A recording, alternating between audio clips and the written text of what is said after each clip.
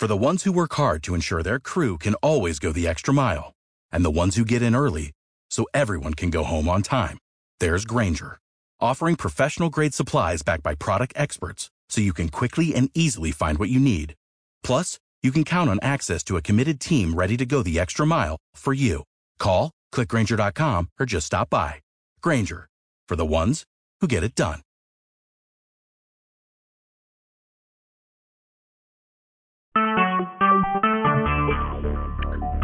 Talk shoes. Recorded live.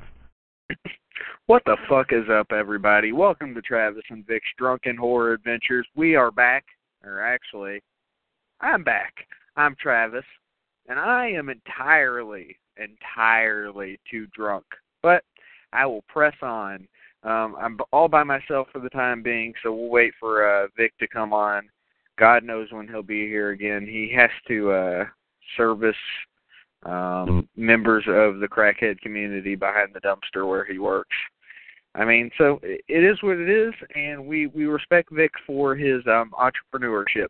Now, tonight, as promised, weeks ago, probably a year ago, we're finally talking about Adam Green's Hatchet 2. And I preface that by saying Adam Green's Hatchet 2 for a reason, because Adam Green, without Adam Green, this movie would have never been made, obviously. But I mean, this movie is Adam Green's baby, and it's a shame that it never got released to theaters. They tried to release it to theaters. It got, pulled pretty quickly. I wanted to see it at AMC theaters in Newport. It would have been like an hour drive for me, but it would have been well worth it to see Hatchet 2 after seeing the awesome Hatchet and getting a blowjob while I was watching it. So, I have some good memories of the first Hatchet. The second Hatchet, well, we'll find out what my opinion of it is as we go along here. Obviously, we're going to do our usual rundown here. Not a particularly long movie, so it should be pretty easy to do. This movie came out in 2010. IMDb gives this bad boy a 5.4. I believe this movie came out 3 years after the original, so, 3-year hiatus. It seemed like it was almost immediate.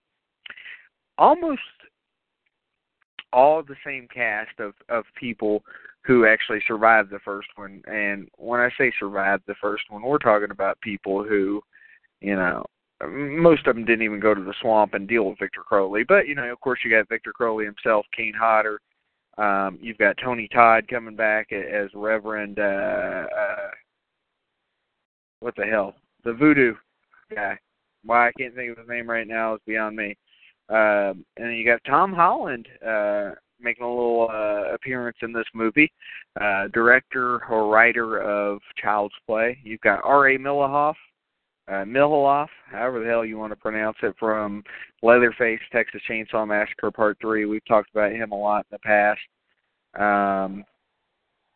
You've got some people like, trying to think of some of the other people. The most obvious would be Danielle Harris replacing Tamara Feldman in the main position here and as the survivor girl, because Tamara Feldman didn't want to come back for whatever reason. They respected it, and of course they bring in Danielle Harris, the lovely Danielle Harris. She gets a lot of grief for this movie, and I think a lot of it's well-founded and well-deserved, but at the same time, I think that some of it is unwarranted. Let me just say, she still looks damn good in this movie. So, 3 years after the original, we get the 2010 version of Hatchet 2. And one step down immediately, I'll just say, is the opening intro in this one's fine, but it can't touch the new shit by Marilyn Manson. The Marilyn Manson opening is way better. And of course we get Adam Green puking in the background. So, we get another Adam Green cameo in this one. In the first one he is just happy as shit. And the second one, I believe it's him that's puking his guts out. So Adam Green back to direct the second one and back to cameo in the second one. So we get our little Alfred Hitchcock homage here. Now, again, this movie gets a 5.4 on IMDb. For this type of slasher, that's pretty high. You got to wonder how many critics actually watched this. This movie, not exactly favorable to the MPAA. They made sure that this shit got pulled from the theaters real fast. They wanted this to have an X rating. Didn't quite work out this way. Somehow or another, they got it out there, but didn't get out there, in the way that we wanted it to be. Like I talked about earlier, I would have loved to have seen this, at the theaters, but it is what it is. Excuse me for my is what it is, but, that happens when I'm drunk. Now, this movie, much like, let's say, Halloween 2, this picks up right after the first one. So what you've got is Mary Beth, now, of course, played by Danielle Harris, who's kind of like in a lockup with Victor Crowley, Kane Hodder, but she jams her fucking thumb into his eye, and it is nasty as shit. She gets away. She kind of swims away, and, what's going to come back next for Mary Beth? Well, we're about to find out. We now go to a boat where Jack Cracker pulls her out of the water. Now, Jack Cracker, of course, is played by the great John Carl Buechler, the man who directed Friday the 13th, Part 7, and also the man who drank his piss in the first Hatchet movie, which is funny as shit because Adam Green, or not Adam Green, but that one guy, the Asian guy says, "Oh, don't listen to him. He drinks his own piss." And then, well, lo and behold, he does. So anyway, Jack Cracker takes her out of the water. He takes her back to his cabin, and she's kind of, telling him what happened. And once he tells her that her name's Mary Beth Dunstan, he starts to freak out a little bit. He tells her to get the fuck out of there. And she's like, "But I need help," because I guess she's going to, go back in there. She's still trying to figure out what happened to her dad because it's not like she ever saw his body. Good old Robert Englund there. But, he says there's, if she wants help, she needs to see Reverend Zombie, which, of course, is Tony Todd. So there's your Reverend Zombie. Anyway, but, she leaves at his gunpoint demand, and this shit's funny. Jack Cracker starts watching Shapiro's camcorder. Now, if you rewind to the first one, you remember Shapiro was the scumbag who was, the director, CEO, whatever you want to call it, of Bayou Beavers, although he really wasn't. And it's a bunch of film of, like, topless women, including Misty and Jenna, who were, I think, a couple of the highlights of the first one, not just their tits. I'm talking about, like, because they were just amusing. But, there was this chick that, I swear to God, she had to be like 16 years old, but apparently she wasn't. She had some fucking huge tits. And there's just other things like him saying, "Let me see what you got up your skirt," or like, "What's going on in your shirt?" "Mister, I'm 14. Or I'm 12, or whatever the fuck she said. It was disturbing. But Jack Cracker's like, "Oh, that ain't right." And he's like trying to fast forward through it. So pretty amusing stuff. But, he starts hearing some sounds, a little bit of that Victor Crowley that we got in the first one. And, not too long after that, we get I couldn't say the intro of Victor Crowley because he's already been seen once. He kind of pops up out of nowhere, and we get a brutal fucking kill here. Victor Crowley grabs him by his intestines, pulls his intestines out, chokes him with his own intestines to the point where he, like, decapitates him. It's the most cartoony but violent shit I've ever seen in a movie. But, I got to give props to the movie because, it was original. It was stupid, but it was awesome stupid. It was the type of stupid that was like, well, somebody getting their jaw ripped wide open like in the first one. And when I say stupid, I mean that the best way possible. It's just, unbelievable, but also very cool. Meantime, we go back to Mary Beth, who has gotten herself a nice shower. I don't know if she got her shower first or if she got it after this, but we did get some nice Danielle Harris shower scenes. Nothing like Rob Zombie's Halloween, but we did get something out of it, at least get to see that tattoo this time around. And she returns to good old Reverend Zombie's shop there in New Orleans, and, she wants to talk to him, and he's like, come back in a month. And she's like, no, we need to talk now. So he finally lets her in. And basically, here's the deal. In the first one, Reverend Zombie told her to go down the street, or told them, and we're talking about, the other group there to go talk to somebody down the street. But what we find out here is that Reverend Zombie had a small business going on with Sean, who was the Asian guy from the first one. Pretty amusing Asian guy at that. The tour guide who was murdered the night before. And the boat that they were riding in was one of his own. So anyway, while they're talking, she's trying to fucking badger him into helping her, and he really isn't. He's just like, let it go, let it go, let it go. And then he finds out what her last name is, and he kind of tells her, we get a little backstory of Victor Crowley here. And Reverend Zombie starts telling Mary Beth that her father was one of the kids that was responsible for actually causing the fire that killed Victor Crowley. We get kind of a flashback to the Halloween where they're throwing firecrackers, but we get a little bit more this time, as opposed to just the parts where they're throwing the firecrackers, and then you get the fire, and then we get Kane Hodder trying to burst in and save his son with the hatchet and killing Victor Crowley by accident. This time we get more about Thomas Crowley, who is Victor's father, of course played by, again, Kane Hodder, and about how he had an affair with his wife's nurse, black chick. So apparently Kane Hodder, a.k.a. Thomas Crowley, had a little bit of jungle fever there for the nurse there. So his wife had apparently been diagnosed with stomach cancer. And, they go into this story about how, for months and months of suffering, and I guess even years, he couldn't take anymore, and he finally cheated on her with the black chick, and they fell in love, I guess.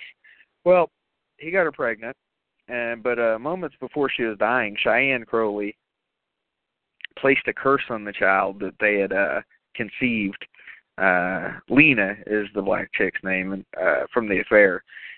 And I think Lena knew something was up right off the bat, because she was like, no. And I tell you, Cheyenne Crowley, I guess that's how it's pronounced. Cheyenne, maybe? I can't remember. She was creepy looking, because, she had gone through stomach cancer or whatever else. She just looked like shit. And it was creepy as hell when she put this voodoo curse on her. Kind of funny coming from a white chick onto a black chick, because when you think about mythology of voodoo, it's usually the other way around. You've got the Haitian culture, and I know that sounds racist of me, but, it is what it's just the truth, that's just where it comes from. So, and no point in getting mad at me about it. You can tweet me at PhenomenalTLD, tell me how racist I am. So, months later, Lena gives birth to Victor Crowley, the deformed one, the freak show, and she immediately dies. You see all this blood comes out of her, and she's just laying there disfigured with this face like she had just seen him, and that was just too much for her. And then we kind of fast forward to Victor getting killed in the fire, and again we fast forward again to Thomas confronting the three kids responsible. Basically, he's standing at their house with a shotgun, telling them to come outside, and everybody's denying it, but Thomas knows who did it. But Thomas Crowley, he becomes a shut-in, and as Reverend Zombie tells the story, he dies of a broken heart 10 years later. We get kind of scenes of undead Victor Crowley slaughtering motherfuckers through this swamp, and they are some awesome scenes. Some awesome scenes of people getting their faces torn off, hatchets to the face, jawbones torn out, just great montage of kills. We had a nice little cameo from one of the guys from Frozen, a.k.a. Iceman from X-Men, so that was nice, a nice little cameo there. Enjoyed that for sure. Let's see here. We also, we get a lot of good stuff here. Just some badass kills. I mean, if there's anything you can take away from these movies, it's that the kills were fucking fantastic. So, anyway, Mary Beth tells Reverend Zombie that she wants to go back and retrieve her, the remains of her father and brother. She's not stupid. She knows they're dead. Maybe she did see him in the first one. Hell, I can't remember. It's been too long since I've seen the first one, which is a damn shame on my part. Tells you what type of few months it's been for me. But Reverend Zombie's kind of originally against the idea, like I talked about earlier, but eventually he agrees, and he tells her that she has to bring a family member with her. This seems innocent enough. It almost seems like he's trying to get somebody to help her. We don't know why yet. We find out in a bit. So, after she leaves, Reverend Zombie calls Justin, same guy who plays Sean in the first one, the Asian guy, and apparently he's Sean's, I would assume, twin brother, and tells him Sean never came back with the boat. And so the guy's like, well, I don't know what happened. He was new at this. That seemed pretty obvious, by the way, if you've seen the first one. And, Reverend Zombie says that they're going to go to the swamp to find Sean and the boat, which is bullshit because that's not why they're going, obviously. They're going to go get them some Victor Crowley, put it into the swamp, try to own it himself. But, he tells Justin to summon a group of hunters, and in particular, a man by the name of Trent Graves, who is R.A. Milhoff, Leatherface from Texas Chainsaw Massacre Part 3. Looks like a big badass biker. We've met him. We met him at Scarefest in Lexington, and what I was not aware of, and I apologize for the passing tow truck, is that he was a professional wrestler at one point in time. Had no idea, but when you look at him, goddamn, he looks like one. Excuse me while I take a drink of my beer. That's horrible. Bud Light is some nasty shit, let me just say. So, Mary Beth returns home, and I guess this is where we get our nice shower scene. And Uncle Bob, this is Tom Holland, he shows up, and, he tells her that she needs to stay the hell away from Reverend Zombie, but, she talks him into, she'll stay away from him. She bullshits him. And so she goes to this meeting at Zombie's shop. Now, I keep wanting to call him Rob Zombie, but Reverend Zombie, Tony Todd, is telling the hunters there, and there's a bunch of them. Because the second he brings up Victor Crowley, that fucking room clears out, and there's like 8 people left. There's still some people sitting around, thinking they're going to collect themselves a reward. They're going to listen to what he has to say. So Zombie tells the hunters that he'll pay them $500 each to retrieve his boat, and $5,000 for the head of Victor Crowley. And let me just throw this out here right now. I'm really loving these scenes with Tony Todd at this point. Tony Todd, he got a cool cameo in the first one, but in this one, he is maybe he is the star of this show. And Hatchet, too, I feel like he's the one that carries this movie. Victor Crowley, Kane Hodder aside, I feel like Tony Todd's the bright spot of this movie, the real bright point of this movie. I feel like, aside from Candyman, this is maybe my favorite role of his. He's good as the coroner in Final Destination also, but I'm telling you, this one's right up there. And, Trent's like, I don't go messing around with those woods, even though Trent's a badass. Reverend Zombie's doing his best to convince him, talking about DUIs, his wife taking his fucking money, and, he tells him he'll pay him double to go, and Trent finally agrees. So the hunters leave. By the way, let me just go back to this real quick. The meeting with all the hunters is pretty amusing because you get Sean or Justin offering people cookies and stuff. You just get some amusing characters during this whole thing. Somebody brings up one of our favorite characters, and that is Leslie Vernon until they're cut off. So we get a little Leslie Vernon reference. We like the man behind the mask, Leslie Vernon, but, we don't get a whole lot of it, but it was a cool little cameo for the name of the character. Anyway, so Tom Holland comes in, and he basically gets the pervs away from Mary Beth, and he's going to go with her, Uncle Bob. So we've got our expedition now. We've got a couple of different boats. We've got a boat kind of helmed by Tony Todd, and we've got a boat with Cletus, who is the guy who was fooled into taking money in the movie Frozen at the bottom of the ski lift. Fat guy. So anyway, we are now on the boat, and as the boat goes along, we're getting a lot of scenes that don't really mean much of anything, but Tony Todd being funny, another black guy on the boat being funny, because, God, I can't remember his name, if he even had one, just some amusing characters. And, you know, I can't do it justice, so I'll just leave it as it is. Watch the movie if you haven't seen it yet. We're talking Hatchet 2, 2010, just as a refresher for anybody. But, I mean, the boat scenes are pretty amusing. Yeah. With the chicken and the biscuit and the gravy, whatever the hell the dude was saying is. Funny shit. So, anyway, they find the boat, and as the rest leave, everybody decides to go in. You know, it's a horror movie, so everybody splits up, right? It was Tony Todd's idea, Reverend Zombie, tells everybody to split up, they can cover more ground, because it's a horror movie, and that's what you do in a horror movie like this. So, as the rest of them leave, two of the hunters, Cletus, which is the guy that had his own boat, and Chad, who Cletus tells is a douchebag name, they stay by the boat in their own little boat, which is kind of, like, have you ever seen anybody, like, I forget what it's called, but those boats that you kind of go, like, in the Everglades with gators and stuff, it's one of those boats. So, they're out there, they stay by that boat, because they're going to go gator hunting. They don't believe in Victor Crowley, they're going to hunt gators instead. Though I will tell you, Chad was pretty fucking nervous. So the others split up to go find Victor, like I said earlier.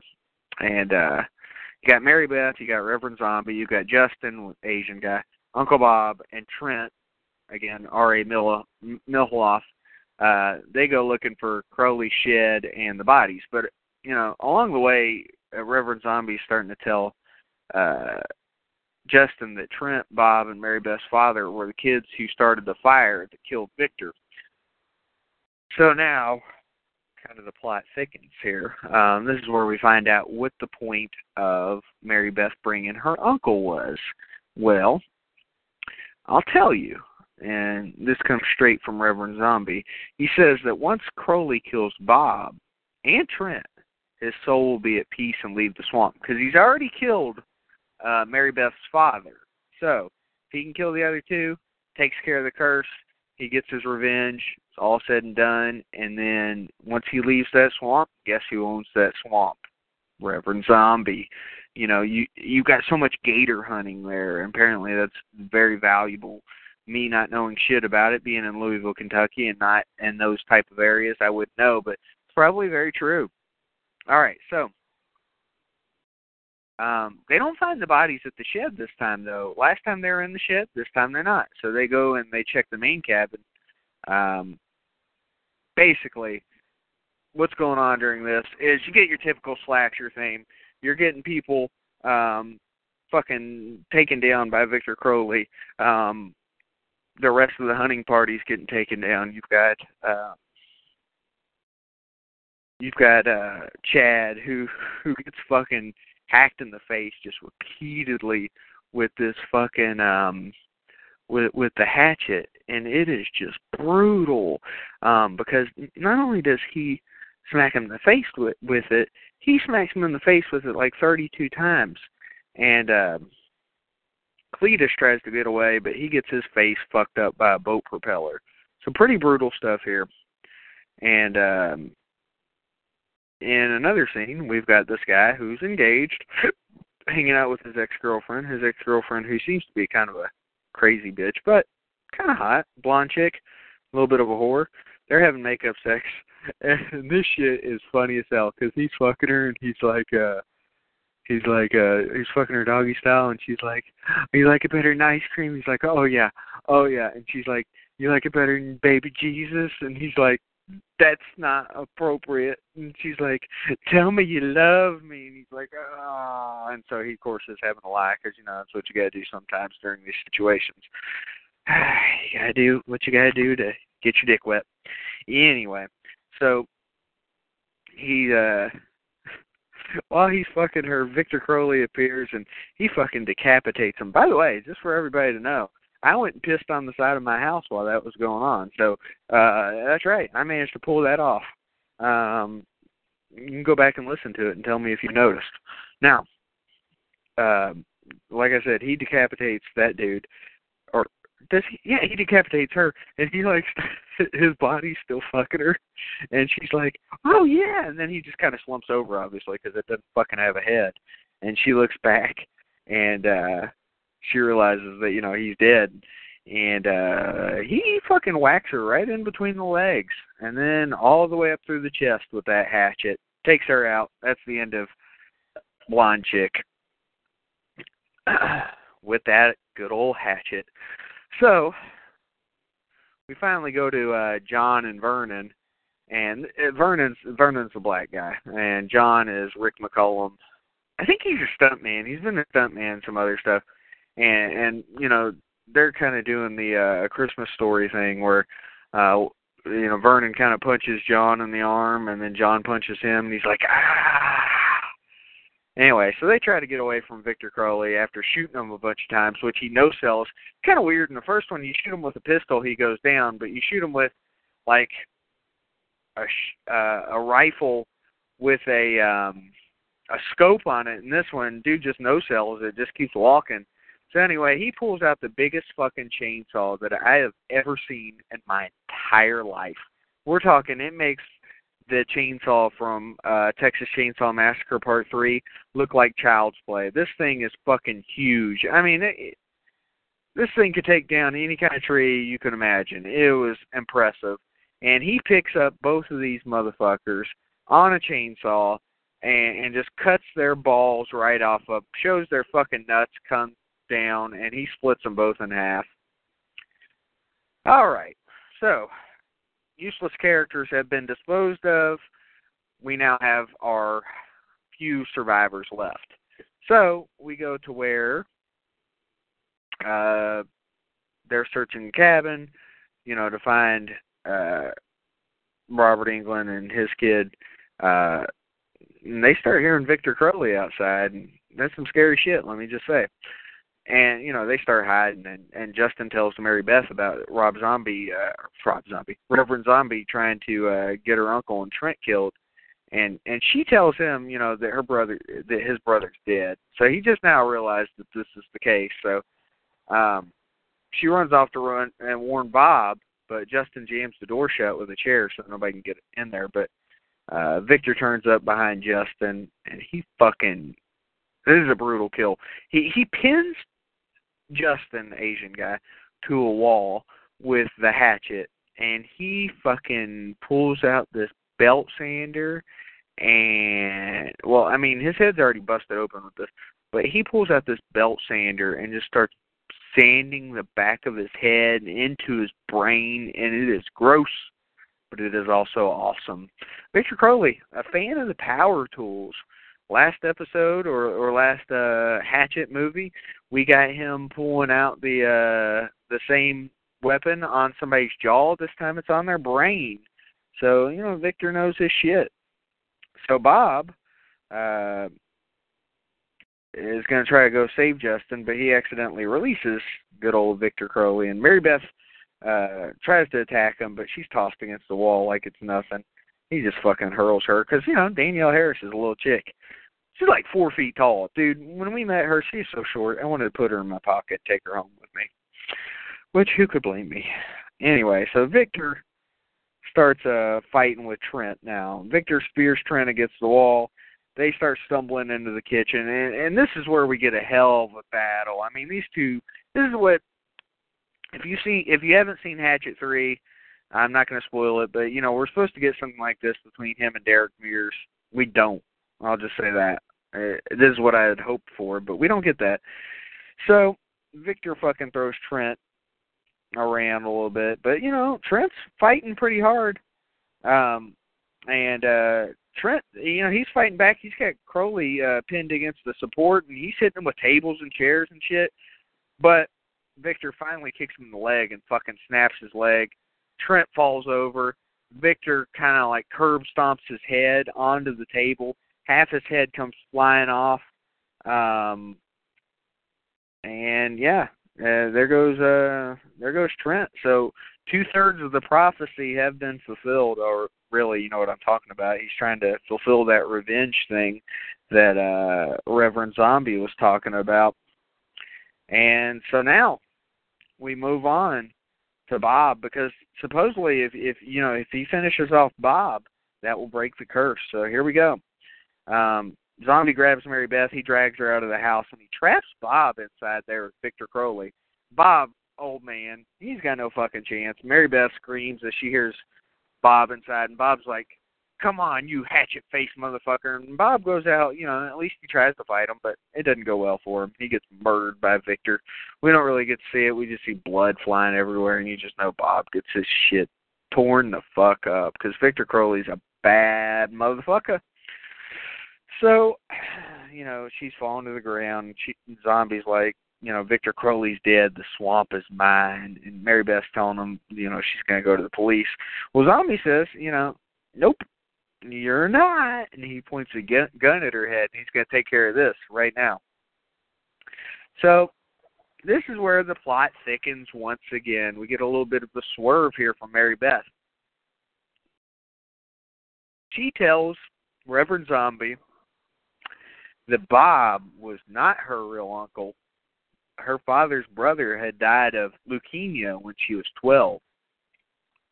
And just at that moment, Victor breaks through the wall of the cabin, and Reverend Zombie's like, "Motherfucker," or whatever he says. And then we get another epic brawl here where Reverend Zombie's choking the shit out of Victor Crowley at first. And, he's getting Victor pretty good, but Victor pulls that hatchet out, and he starts fucking nailing that thing right into Reverend Zombie's ribs and back. And he hits him so many times, he fucking cuts him in half, and then he fucking pulls his torso off his skin by pulling on his spine. It was nasty. It was like some shit you'd see in Mortal Kombat. Vic, do I hear you? And here I thought I wasn't alone. I still am. Anyway, back to the conversation at hand, because we almost wrapped this thing up. Let's see here. So he severs him in half, pulls his torso off, skin by pulling his spine. Anyway, Mary Beth attacks, and by the way, that's the end of fucking Reverend Zombie. He throws him against the wall. Bye-bye, Tony Todd. But just at that moment, Mary Beth takes that opportunity. She fucking comes diving out of nowhere like a crazy bitch. She attacks Victor with his own hatchet, knocking him to the ground. She just starts fucking wailing on his face with that hatchet until there's nothing there but a bloody pulp. And then she stops and walked off. And you know, it's a horror movie, so Victor's hand twitches, and then she comes back and she stands over him with the shotgun. And what does she say? She says, "Fuck you!" And then she fires the gun into the remains of his head, finally shooting him off and seemingly ending his reign of terror. Now, a few things to note here. Again, you know, people give shit to Danielle Harris for this role, and I have to be honest with you, it wasn't her best acting job. I've seen better from her. It was fine. You know, I don't hate it. I don't love it. I see where people are coming from. You know, her trying to do an accent was shit. But, you know, overall, though, she still looked good. She did her part. It was what it was. I didn't care about her either way, really. It was all about Tony Todd. It was all about Kane Hodder and this, as far as I was concerned. Some of the other little small bit characters were amusing, too. So let's get into a little bit of trivia about the movie. Well, one of the things about this movie is that the crew is almost entirely the same crew who made Hatchet, the first one. And that was one of Adam Green's actual prerequisites for making this movie, or for directing this movie, is that he would get the same crew. And I referenced this earlier, but the unrated version of this movie is actually shown in 60 theaters on its debut weekend across the U.S. and Canada. most of those theaters were too stupid to realize how violent this movie was, and most all of the movies had stopped playing the movie by Monday morning. So again, this movie got fucked. But I guess these theaters have that right. I think it's dumb, but what can you do?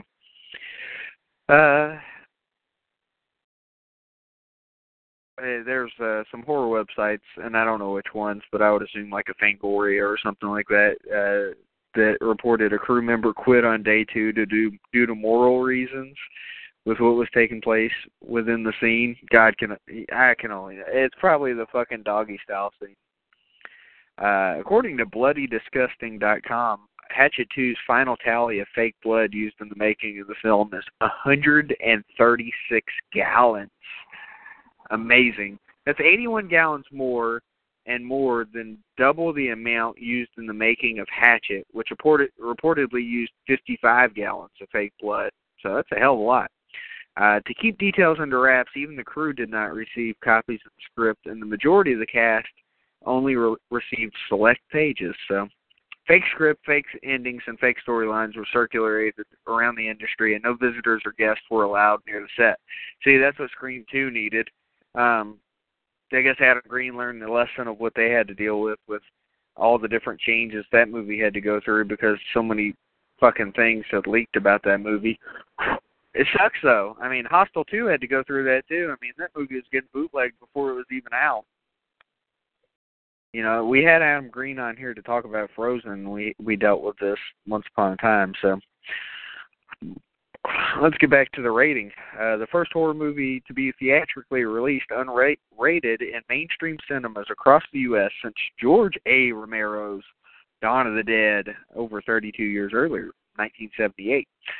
When the MPAA kept giving Hatchet 2 an NC-17 rating with each submission, the filmmakers decided to say fuck them, and they went straight to a major cinema chain and to show them the movie. AMC Theaters saw the uncut movie, and they loved it. That's, again, where I was going to go see the movie at by Newport Aquarium. So after they heard just how much of the violence would have to be cut out to get an R rating, AMC agreed to release Hatchet 2 in their theaters unrated. So, of course, they later pulled it, which made no fucking sense. I mean, if you know, why are you going to pull it? It's dumb. So, something pretty cool here. I'm sure a lot of people would know this. Adam Green, Kane Hodder, R.A. Mihaloff, and Rick McCullum are all members of the paranormal investigation group Hollywood Ghost Hunters. All right, so while most every store, rental, and streaming carrier will carry Hatchet 2 in the director's theatrical, unrated cut, Redbox insisted on the R rating. Well, we'll just skip over the rest of that. Of course, we get the Adam Green cameo.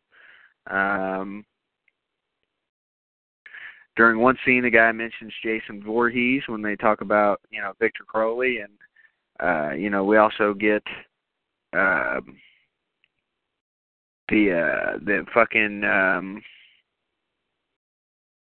mention of Leslie Vernon. Now, here's one that I didn't even know this fact about until I rewatched the movie, and I was watching what was on the TV in the background of Reverend Zombie's shop.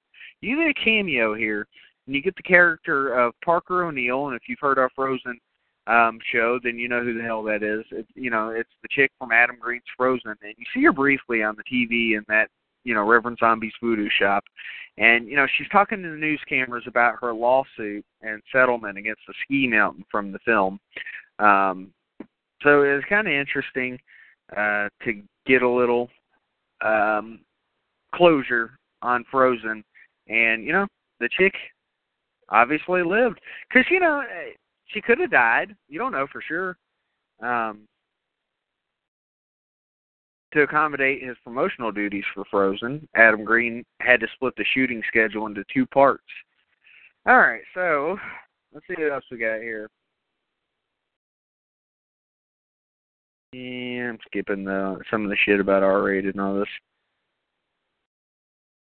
Hatchet 2 marked the first of Adam Green's films where his name was credited above the title, Adam Green's Hatchet 2, and the film was written, directed, and executive produced by Adam Green. and then this is cool too. If you watch all 3 Hatchet movies in a row, and we'll talk about Hatchet 3 next year around this time, probably a little closer to Mardi Gras than we did this year, without opening and end credits, it would actually be one uninterrupted storyline revolving around a few days. So that's pretty cool. Here's another one. In each of the 3 Hatchet films, someone says the line, "You gotta be fucking kidding me." In this film, it's Tony Todd. What I was talking about earlier is when Tony Todd realized that Victor Crowley's still alive. Final draft of the script is dated December 7th, 2009. The cast gathered for a table reading on December 15th, 2009. Last thing here, as far as trivia goes, during the meeting when Tony Todd is offered the bounty character, he mentions Jason Voorhees. He also mentions, of course, Leslie Vernon as well. So, again, another independent horror character is mentioned in this. So, a lot of good stuff here, man. I have no idea when Vic's coming on. Again, we're 40 minutes into this bad boy, so I have no idea. Again, his blowjobs might have ran over.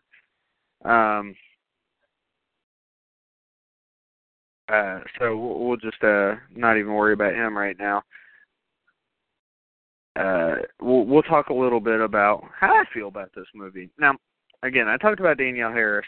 I've talked a little bit about Tony Todd, how I feel like this is the kind of his movie as far as I'm concerned. I mean, obviously Adam Green is the one who did this movie, but I'm talking about outside of Kane Hodder, this movie is all about Tony Todd. Without Tony Todd, this movie would not be as strong as it was. Danielle Harris, I don't love her in this movie. Some of the other small characters are fun, but to me, Tony Todd's the best character in this, aside from Kane Hodder, Victor Crowley. Now, Tony Todd is just awesome in this. I mean, because he knows how to be humorous when he needs to be. He knows how to be the asshole bad guy when he needs to be. He's just great. Tony Todd is so good in this, and to me, he raises this movie from a 3.5 rating that I would give this movie because of the awesome kills, a little bit of nudity, and some of the other stuff, to a 4.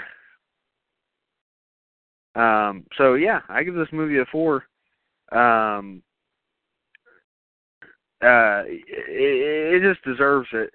I mean, to me, Tony Todd, again, carries this movie to a 4. He's awesome. The kills are great. I mean, I don't know. It's pretty much like rehashing.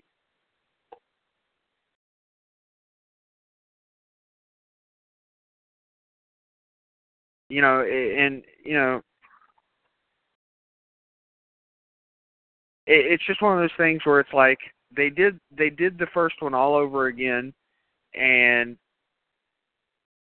they did it again properly the second time also. It's kind of like it's kind of like Halloween and Halloween 2, where again it takes place right after the first one. They did it just right. They knew exactly what to do. They highlighted the strong points, brought it back again, and I mean, I don't have a whole lot of complaints about this movie. And like I said, a lot of people complain about Danielle Harris, but what are you going to complain about when it's Danielle Harris? Really, her accent sucks. I mean, this is a B-level horror movie, and I don't mean that in a bad way. I mean that in a good way. It's just that, I mean, that's what it is. Let's not be ridiculous here or unrealistic. I mean, it just is. And it's a fun one, too. And I love it. And it's awesome. And this is appointment viewing for me. I feel like the first 2 are really strong. And both of them are 4 out of 4. 2 of the best. Something to think about here. As far as 1-2 punches of slasher series all time, you've got Friday the 13th and Friday the 13th Part 2. Great 1-2 punch. Got Halloween 2. Awesome 1-2 punch. Possibly the best. Got Texas Chainsaw Massacre Part 2. Personally, my favorite. But, now that I think about it, Hatchet 1 and Hatchet 2, is there any other slashers that can touch these 2? I mean, as far as I'm concerned, there's not, especially not in the modern era. We'll say this for sure. In the last 20 years, I don't feel like there's a better 1-2 punch. Not Scream 1 and not Scream 2, in my opinion. Not Saw 1 and Saw 2, although it comes close. Saw 1 and Saw 2 did quite well. Hostel 1 and Hostel 2, no. And I'm jumping outside the slasher realm, I realize. Final Destination 2, nope. Insidious 1 and 2, not for me. I like the first one a lot. The second one's okay, and it's pretty good, but, you know. I mean, this is just me, though. So other people might feel differently. I feel like Hatchet 1 and Hatchet 2, you know, destroy anything in the last 20 years as far as a 1-2 punch of a horror series. Granted, this is probably just a trilogy. We'll get into that next year when we talk about Hatchet 3. But, you know, it's one of those things where it's like, I don't think people realize how great this was. And if it had come out in a different era, it'd get even more credit than what it does now.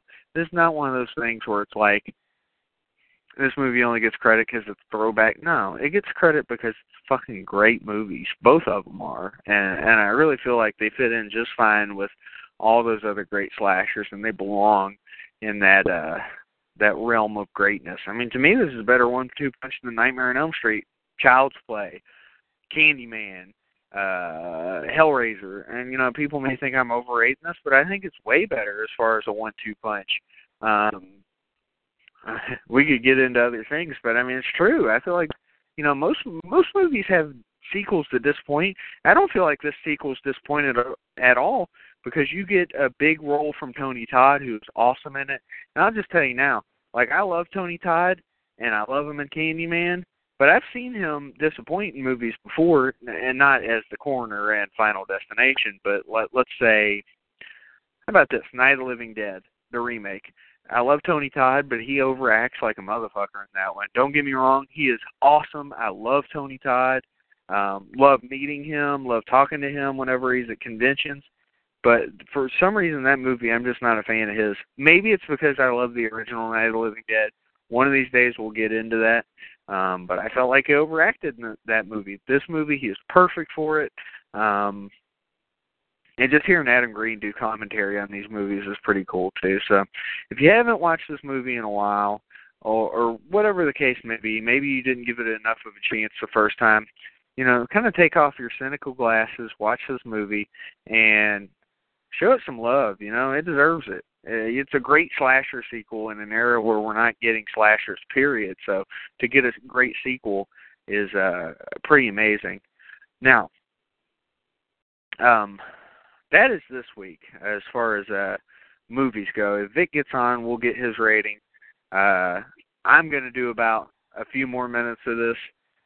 I don't want to just talk endlessly and wear everybody out, but I will tell everybody, just as a cheap plug, April 18th, we have our main event of April all set up, all planned. We've got Wendell Watkins coming on from the Crime Museum in Washington, D.C., to talk about one Albert Fish. And I am excited about that because Albert Fish is one of our most requested serial killers to talk about. You know, he's right up there with the Dahmers and Bundys of the world. We've already done Dahmer and Bundy. We're going to do Albert Fish. Albert Fish is cut from the same mold as a Dahmer, but you take that same sickness and apply it towards children, and we have possibly the most disturbing serial killer or human being we've ever talked about on this show. We talked about how Gacy may be the most, creepy serial killer we've ever had. Albert Fish ain't far off, I'll tell you that much right now. So April 18th, Albert fucking Fish. For everybody who loves that type of thing, you're going to love that. Vic, did I just hear you? Are you here? Nope. Still me. Still me. All right. So, Albert Fish, April 18th. Next week, we are going to be talking about a movie. I don't know if people have heard of it, but if you have Netflix, you can find it. It's called Preservation. And, it's kind of self-explanatory. Just check it out. You know, if you have Netflix, you don't have to go very far to watch it. this would be our third Netflix movie that we've talked about on here. I don't know that it was specifically made for Netflix, but, you know, that's where you can find it, and that's where we found it, or where I found it. And I just decided, you know what, let's talk about something a little different. Instead of the same old, we'll go a little different. We talked about Antisocial once upon a time, and we talked about Mockingbird.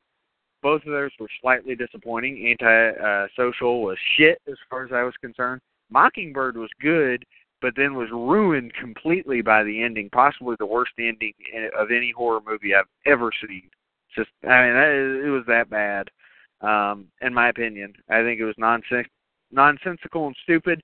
You can go back to Blog Talk Radio Elite. No, not Elite Podcast. Filling the Void Radio Network. We've got it on our website, travinbighorror.wordpress.com, where you can actually go back and listen to those where I tear up Antisocial within 5 minutes of me starting the show. But give Mockingbird some props for a while, and then I had to tell the truth about what the fuck is wrong with that movie. Could have been a great movie, just did not turn out that way. But we'll see about Preservation. Maybe talking to some guests. We'll see. I'm working on it. Never an easy thing, I'll tell you that much, especially when it's a recent horror movie, which this one's from 2014, so not going to be the easiest thing in the world. I've hit up a couple guests.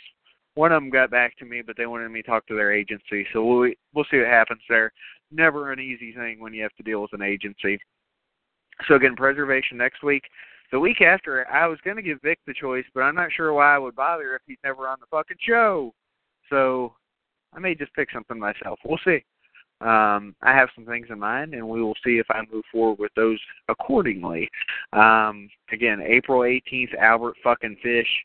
I don't think there's any other way to describe him. He is a goddamn madman, or he was until he got the death penalty in New York before they abolished it in 1972 or so. So, what a bunch of pussies New York are.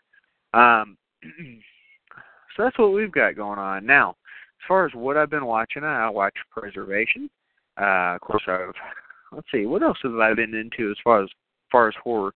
Not a lot. I'm still waiting for the NCAA tournament to end, and then I can kind of go balls to the wall on this. But to be honest, I'm already at that point because, I mean, we're already past the main games. There's only 3 left, so I can get back into things now. I finished up Daredevil. Awesome second season, just let me say. I started on Jessica Jones. I want to hear what everybody thinks of that. Tweet me at PhenomenalTLD. Tell me what you think of Jessica Jones. First episode, I was a little weirded out by it. I wasn't sure what to think of it. I didn't dislike it. I did watch Superman versus Batman, or Batman versus Superman with Vic, Dawn of Justice, and some mixed opinions there. We both said it was good, but not great. I want to see what people think of that. I've heard people overrate it, but I've heard people bash it to the point where you're being a little ridiculous, too.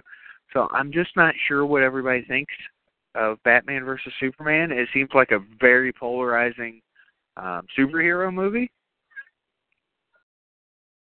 And, I just want to see what everybody thinks of it. So, let us know.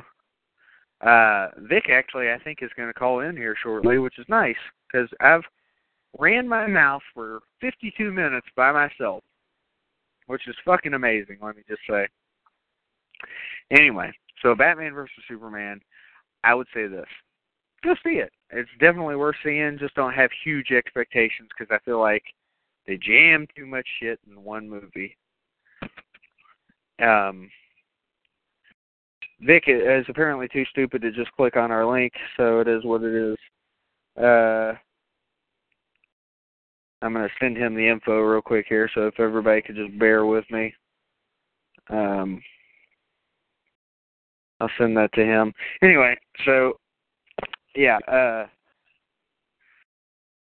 the Batman vs. Superman movie, it was fine, but if you're a comic book fan and you want to get nerd rage over it, there are certain things that are going to piss you off. I'm one of those people. I mean, I'm not going to sit here and tell you that, like, Batman and Superman are my favorite comic book characters, because they're really not. Like, I don't dislike either one of them. I think they're great. But, like, I'm not specifically a Batman or Superman fan.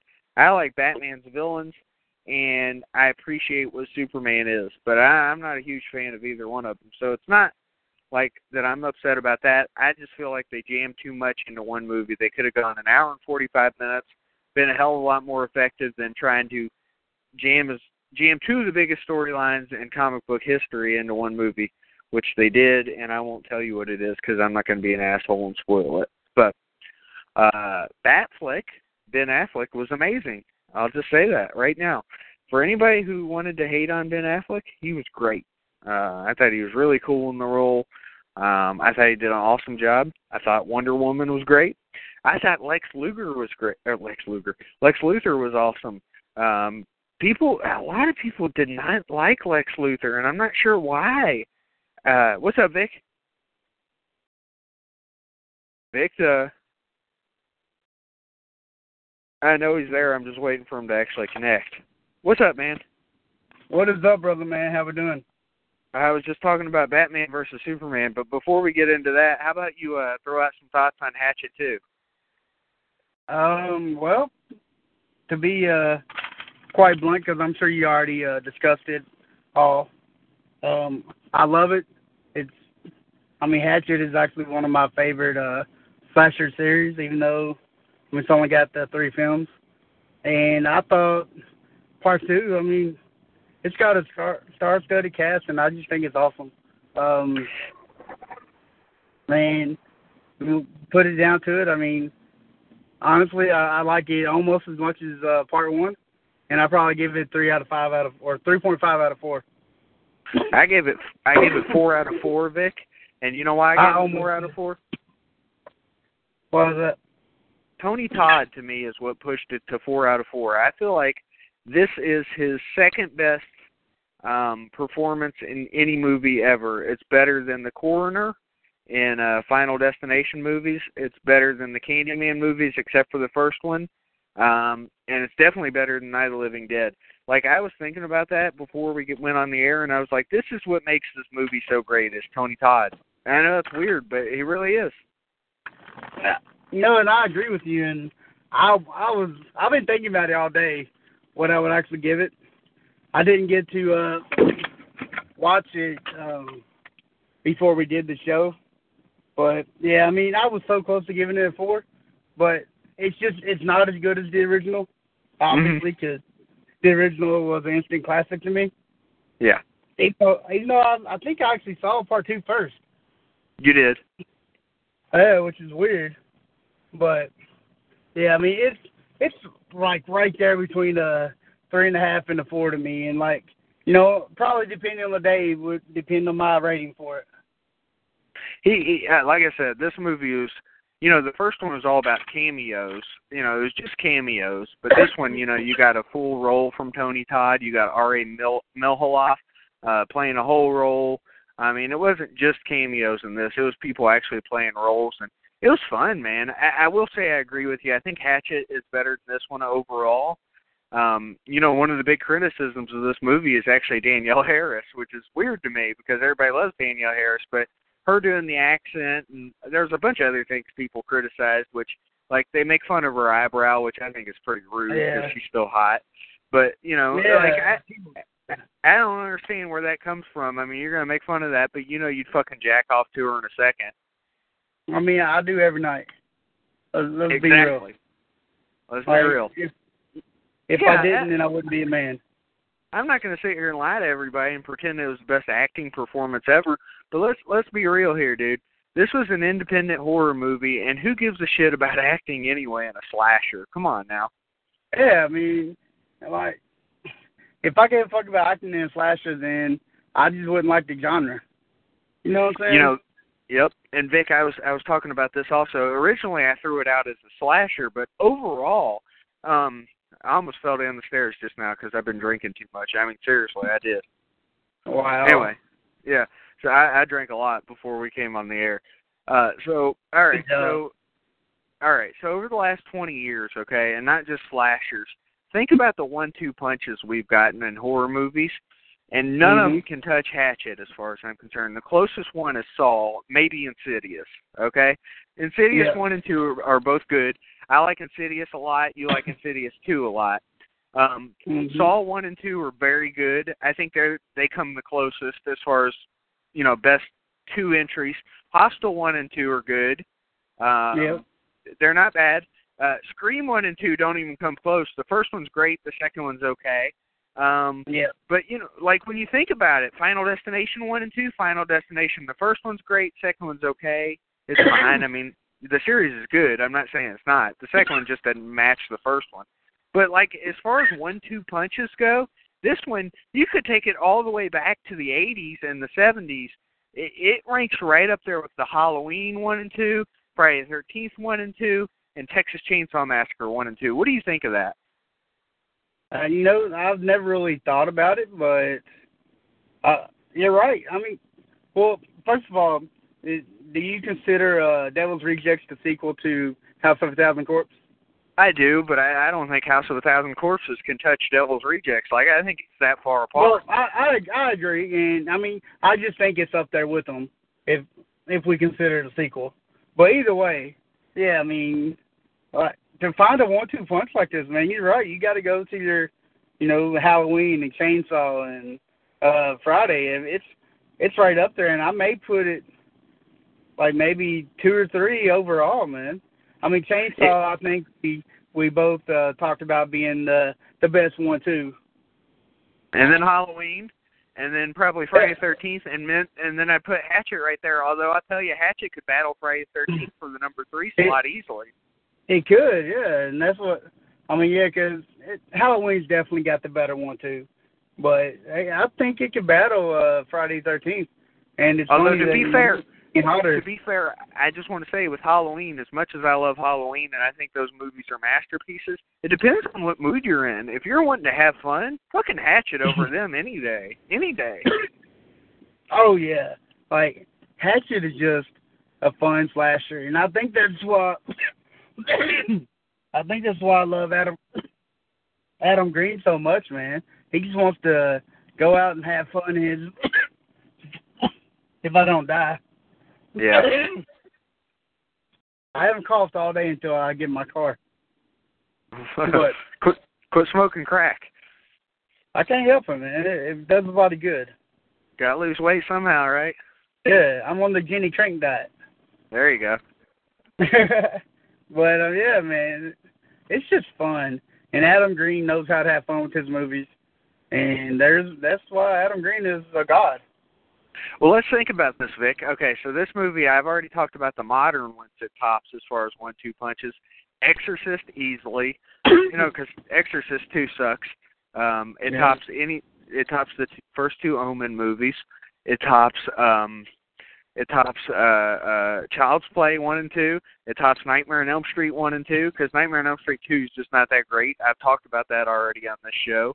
It's not, dude. Yep. They were pushing some political agenda or some gender agenda. It was fucked up. It was gay. Yeah, exactly. It was literally gay. It's better than Candyman 1 and 2. Once you've seen Candyman, you've seen Candyman 2 and 3. I mean, it tops Hellraiser 1 and 2. But, easily. Yeah, it is. It's crazy to think about, but I mean, and it's weird because I think a lot of fans who are so jaded about horror movies, they don't want to give this movie a chance, or they just want to hate it right off the bat, which I find weird because I can't find anything to hate these movies about at all. And I can't understand why anybody would. You'd think for a generation that pines for the 80s so bad would love the shit out of this movie, but it feels like it doesn't get enough love. And maybe I'm wrong, but that's how it feels to me. I mean, I guess you can, maybe it's a cult classic, but even in the horror groups I'm in Facebook and the message boards, you just don't see a lot of love for Hatchet. And I don't get it. Like, you see more love for Frozen than you do Hatchet. You know what I'm saying? It's just weird to me. Yeah, I don't get it, man. I don't get it. Vic, here's one that I could figure that we could throw right into the discussion. Evil Dead 1 and 2. That one would be right here with Hatchet 1 and 2, I'd say. Yep, I agree. And, I mean, I'm not the biggest Bruce fan, but, yeah. Historically, it's definitely at that level. People love both of the first ones of that series. So, we'll see what we think in a year when we talk about Hatchet 3. We'll talk about it closer to Mardi Gras next year. We fucked that all up this year, so my apologies for that. It is what it is. Yeah, but Vic, You have to find the time to watch. You have to find the time to watch Preservation, okay? I will. You know, just do it, get it over with. I had to watch Antisocial, even though it took me a week to do it or whatever. So that was such a good movie. Fuck that movie. That was the worst Netflix movie we've watched so far. And I'll say that before I even talk about Preservation next week. That's so awesome. I talked about earlier how Mockingbird could have been good, and it was okay right up until the end, and then it was maybe the worst horror movie ending ever. Dude. Now that I was thinking about it, though, and this movie was shit from beginning to end, the other one that I can think of that was shit like that was, what is it, fucking Lords of Salem. The ending of that sucked, too. That movie was just trash, and that got a real release. Yeah, and people still think it's good, and they want to lie to Rob Zombie and fucking boost his ego, and they should tell him it's shit, not lie to him. I swear to God, if 31 sucks, I'm going to his fucking house and raping his wife. That's my word. I kept calling Reverend Zombie Rob Zombie in this fucking rundown. That's so awesome. I told you, man, I've been drinking a lot. I pissed on the side of the house while I was doing the show. Nobody knew about it until I told them. That is great. You haven't done that in a while, man. I know, right? I told you, man, I don't know what happened. I just got too drunk. I started drinking all this nasty-ass Bud Light from the Super Bowl. I had to get rid of it. I'm tired of it. Wow, from the Super Bowl? Yeah, man. I don't drink all that much anymore, so it makes it even more powerful when I decide to. Let me just say, Vic, Bud Light is nasty shit. Yeah, the only Bud Light I like is Platinum's good. Bud Light Platinum? Yes. But regular Bud Light is shit. Yeah. Fuck, man, I drink Bud Ice also, even though one time I puked in a pitcher from drinking it. Wow, that's awesome. Yeah, it was. I was playing beer pong. I drank too much. Wow, I love it. Yes, sir. So, Vic, I said earlier, we went and saw Batman versus Superman, and without spoiling it for people who haven't seen it yet, we won't get into that. I went into a little bit of nerd rage how I said that they jammed too much into one movie, and I still feel like that's 100% true. I feel like Ben Affleck was awesome. Well, let's just take them one by one. You agree with that? Ben Affleck was awesome? Yep. Batfleck was amazing. I thought he was a good Batman and even better Bruce Wayne. Yep, I agree with that.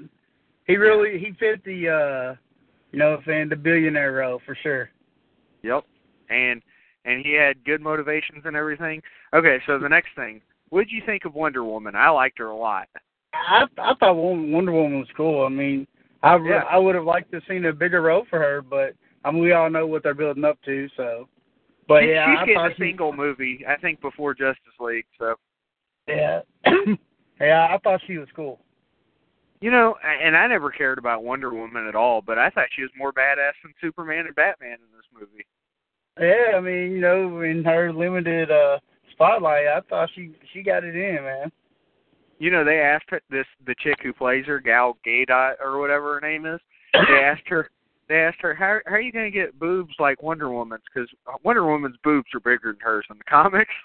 And she was like, well, I'm an Amazonian, and Amazonians usually have one boobs, and I don't think I can pull that off. Oh, wow. Yeah, so it was pretty funny. That's awesome. All right, so next thing, and this is the thing that I think this is the most polarizing of everything, okay, Vic, and maybe I'm wrong. Maybe you've heard different things that people are on different sides, because I think most people like Ben Affleck. This is the one that I think people are on the most opposite sides of, and this is Lex Luthor. I've already told you, and I thought he was the best part of the movie. I do too. And I don't know what people wanted from him. I guess they felt like he was a little bit too much like the Joker in this movie. But that's what I've heard. This is not a 30-year criminal Lex Luthor though. This is Lex Luthor starting out as a crazy fucking madman. But he was a crazy scientist to start out. And don't get me wrong, I'm not a huge Superman follower, so I'm not going to get nerd rage over that anyway. But I mean, I just thought it was cool, and he intrigued me. Everything he did, I was paying attention to. Yes, exactly. He was just amazing, dude. And like you said, very, very polarizing. I've heard people say that he was trying to top the Joker, Heath Ledger's Joker, and I'm like, no, dude, he was just being he was stealing the show. That's what he was doing. He was doing his job as far as I'm concerned. Yep. Okay, so here's one, and we haven't even brought this up really. What do you think of Alfred? No, I don't really know what I thought of him. Like, me either. It was weird. It didn't feel like Alfred did it. No, it didn't. And like, he was fine, but he didn't stand out, and I didn't hate him, I guess. Yeah, he just didn't feel like a butler. Like that, I think that was my issue with it. He felt more like a special agent or something. You know what I'm saying? Yeah, and I think I had an issue with that, but like not a big issue. It just didn't feel like Alfred to me. But he was fine. Really didn't. I like Jeremy Irons. He's a good actor. He was more like Batman's grandpa or something. No, what was the dude? Rupert Fox from the trilogy. I know he was in the comics too. Morgan Freeman's character. He reminded me more of him. Yeah. So anyway, all right, let's see. And I'm trying to get into things that aren't spoilers. Oh, okay, so Superman. I'm going to get into this first myself. I have no problem with the actor. Let me just say that right off of that. Henry Cavill's fine. He was fine in Man of Steel. The writing and direction he's given, though, I think is total shit. That is not Superman as far as I'm concerned. I mean, dude, you and I, even if you didn't like Superman, you grew up on those Christopher Reeve movies. This isn't Superman. The way he's acting, he's fucking emo. Yeah. I'll go ahead and put it out there. I'm not a Superman fan. I don't read the comics. I don't like the movies.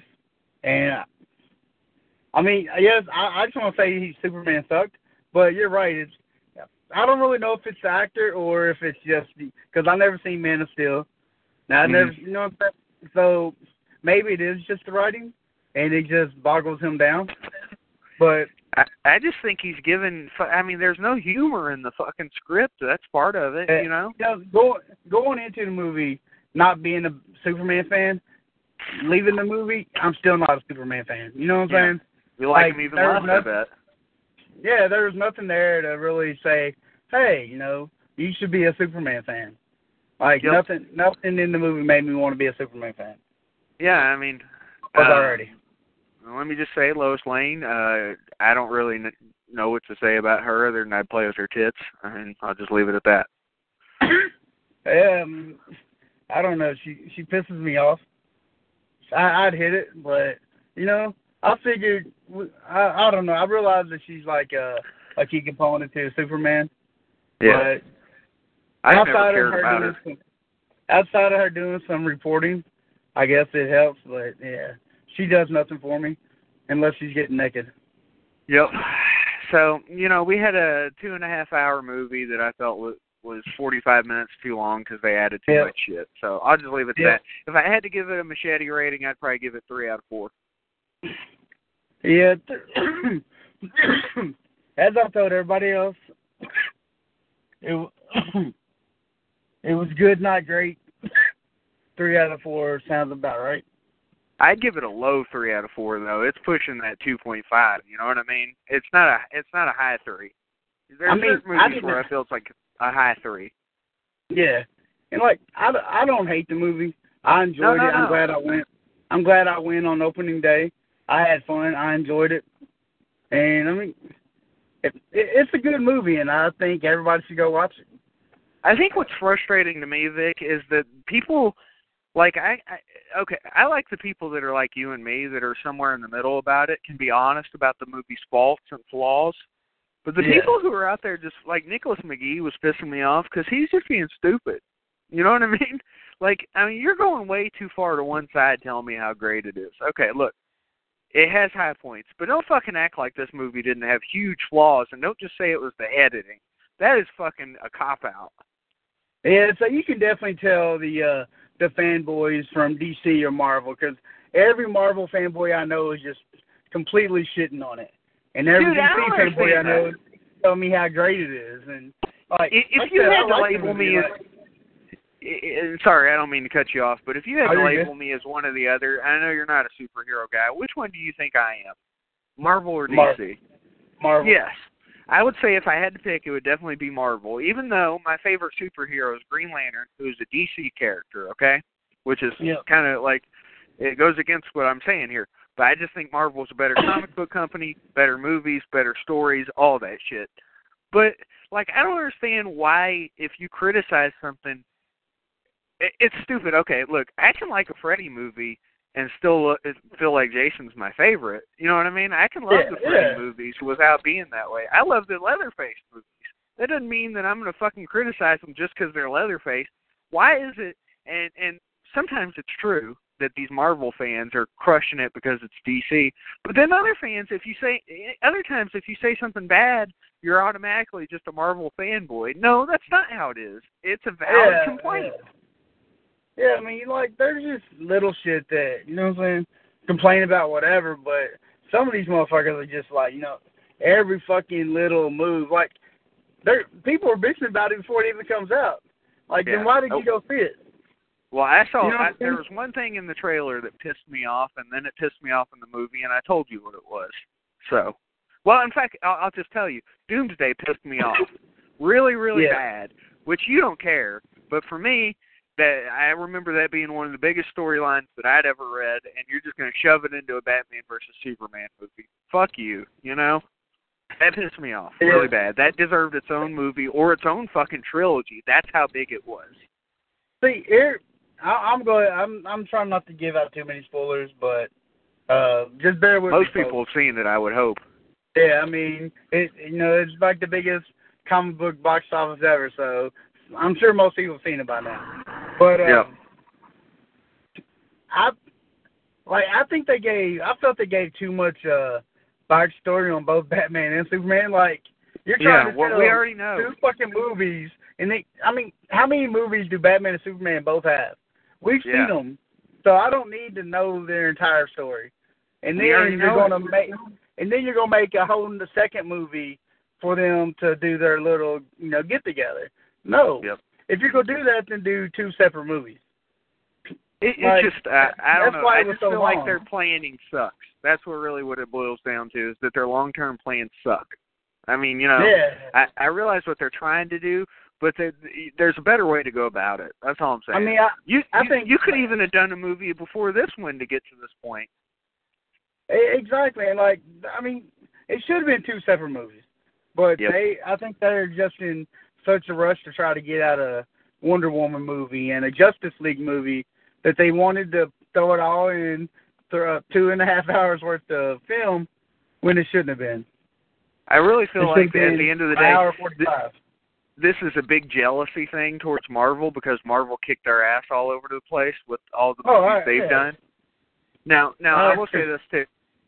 As a Marvel fan, let me just tell everybody this so you don't think I'm just licking their balls, okay? Iron Man 2, okay movie. Iron Man 3, fucking dog shit. Fuck that movie. It sucks. It pisses me off, and I want to go crazy on somebody over that movie.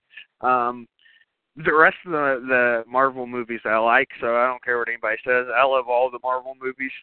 When I say Marvel movies, I'm not talking about like X-Men, because that's a different studio. Marvel actually has their own studio. I'm sure most people know that. But anyway, that's that. So, all right, we can leave the superhero realm. I just wanted to get our thoughts on that because I feel like we needed a few days to kind of marinate on that. And I feel like I've stabilized a little bit because it was going down real fast on me, and then I've thought about it over time. I'm like, I can't wait to see it again. Fuck it. So do what? Sorry, it's breaking up. I said, I feel like I was going down really fast on my opinion of the movie, and now that I've had time to think about it, I'm excited to see it again. Yeah, I realize that, DC always puts in a bunch of, little hidden Easter eggs and shit, so I want to watch it again just to see what all I missed. I'm going to take my wife to see it probably next Tuesday, so I'll get my parents to watch Babies. We'll go see that movie. She hasn't seen it yet, so, fuck it. I'll see if there's anything good. I kind of want to see it in 3D this time. Yeah, I forgot they did that. So, I didn't even. Yeah, I forgot it was in 3D whenever I went up there. I was like, shit. I don't even think about 3D anymore. I mean, because they don't do much 3D shit in these movies. Like there was nothing that I really saw in the movie that would have been total 3D awesome. I think it was more of a visual thing. Like you have, it just makes the movie look like a 4K good. You know what I'm saying? Yeah. I think that's really what it was with this. Wasn't like an eye-popping 3D. So, Vic, now that we've got you on the line, do you have a live announcement for us as to what we're going to be talking about April 11th? I really don't. I'll look this week. Sorry. I'll get you something this week, though. All right, cool. That way I can just set up a show for us. Yep.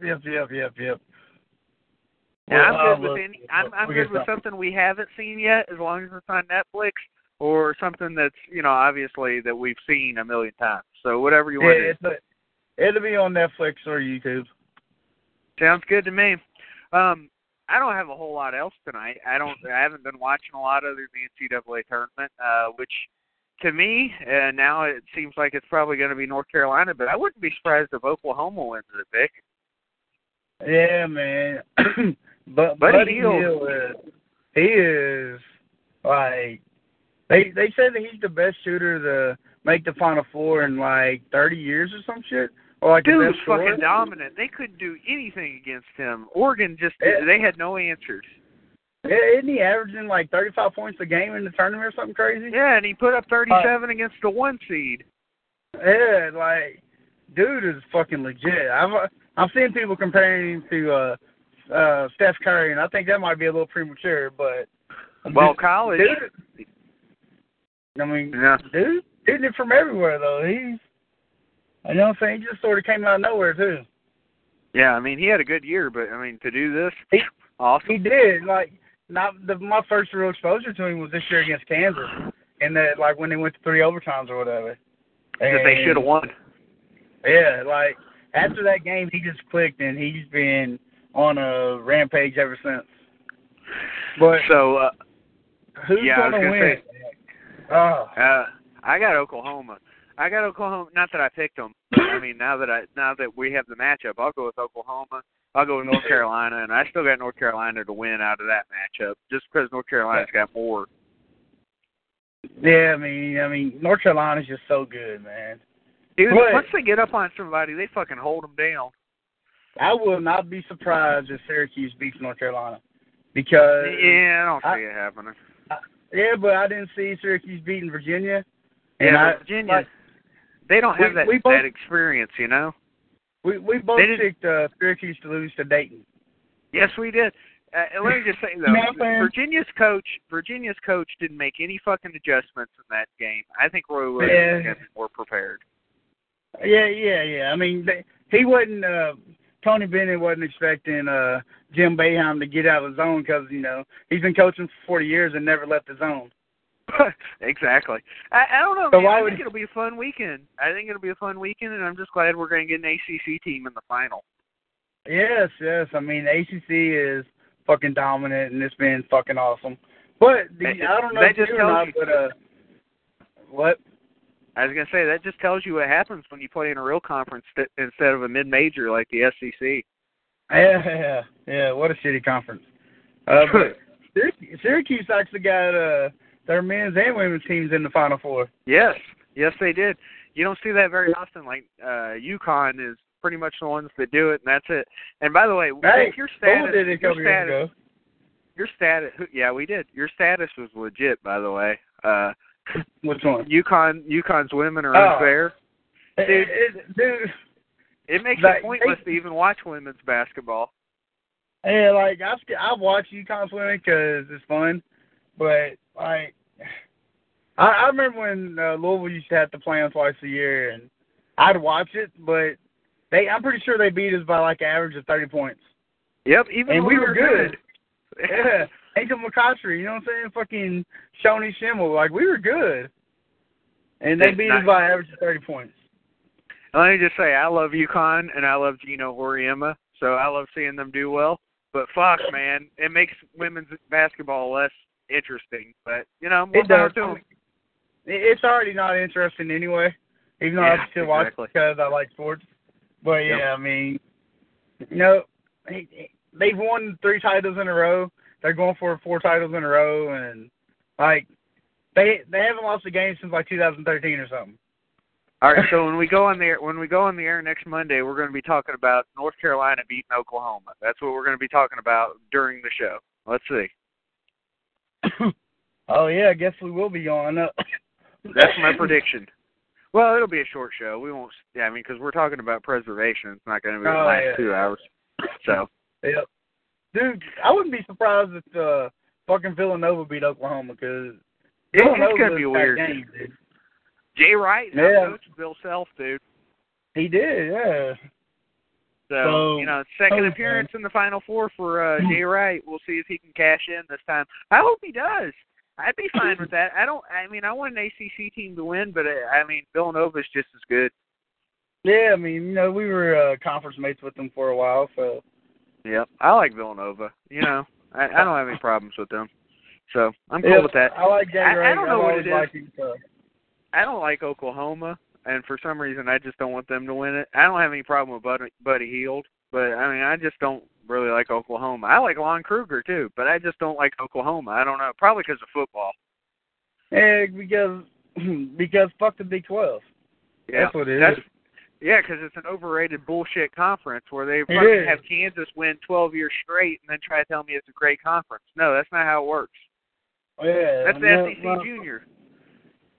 Pretty much. I mean, they're a little bit better, but I mean, Kansas runs it like UK runs the SEC, but Kansas always choked in the tournament. Exactly. All right. Well, I've run out of words for this show. I don't have a whole lot that's grinding my gears because I'm too drunk to care. So if you're good to go, I'm good to go. You can follow us at Trav and Vic Horror on Twitter. Periscope, same thing. Travis and Vic's Drunken Horror Adventures on Facebook. Instagram at Travis and Vic Horror. We'll use it one of these days. TravandVicHorror.wordpress.com if I haven't said it. At PhenomenalTLD. At Vic Von Erich. You got anything else for us, fella? I think I'm good, man. I'm going to go check into my hotel and hopefully get to the hotel. You're in Carmel. I forgot about that. Yeah. My bad for harassing you. I forgot you were out of town. Yeah. I'm up in Indianapolis, so that's why my shit was fucked. All right, so I got to read this to you real quick. Get out. This is what I'm going to go do, okay? All right. I got a text, all right? This is a text I received, and you can just do with it what you will. I want you to marinate my breast with your homemade Alfredo sauce. What the fuck? And then my wife sent me the other picture. It says, text your significant other and say that, and then screenshot and post the response. Oh, wow. You know what I did? I sent a picture of myself, and it says, you want it. That's that was awesome. my response. That's how I responded. That is awesome. Yes, sir. All right, buddy. So we'll talk next Monday. I'm sure we'll talk before then, but on this show, we'll talk next Monday. And everybody else, have a good fucking night, and I'm going to go pass out. Later on, y'all. All right, brother. Y'all have a good one. Join us today during the Jeep Celebration event. Right now, get 20% below MSRP for an average of $15,178 under MSRP on the purchase of a 2023 Jeep Grand Cherokee Overland 4xE or Summit 4xE. Not compatible with lease offers or with any other consumer incentive offers. $15,178 average based on 20% below average MSRP from all 2023 Grand Cherokee Overland 4xE and Summit 4xE models in dealer stock. Residency restrictions apply. Take retail delivery from dealer stock by 4/1. Jeep is a registered trademark.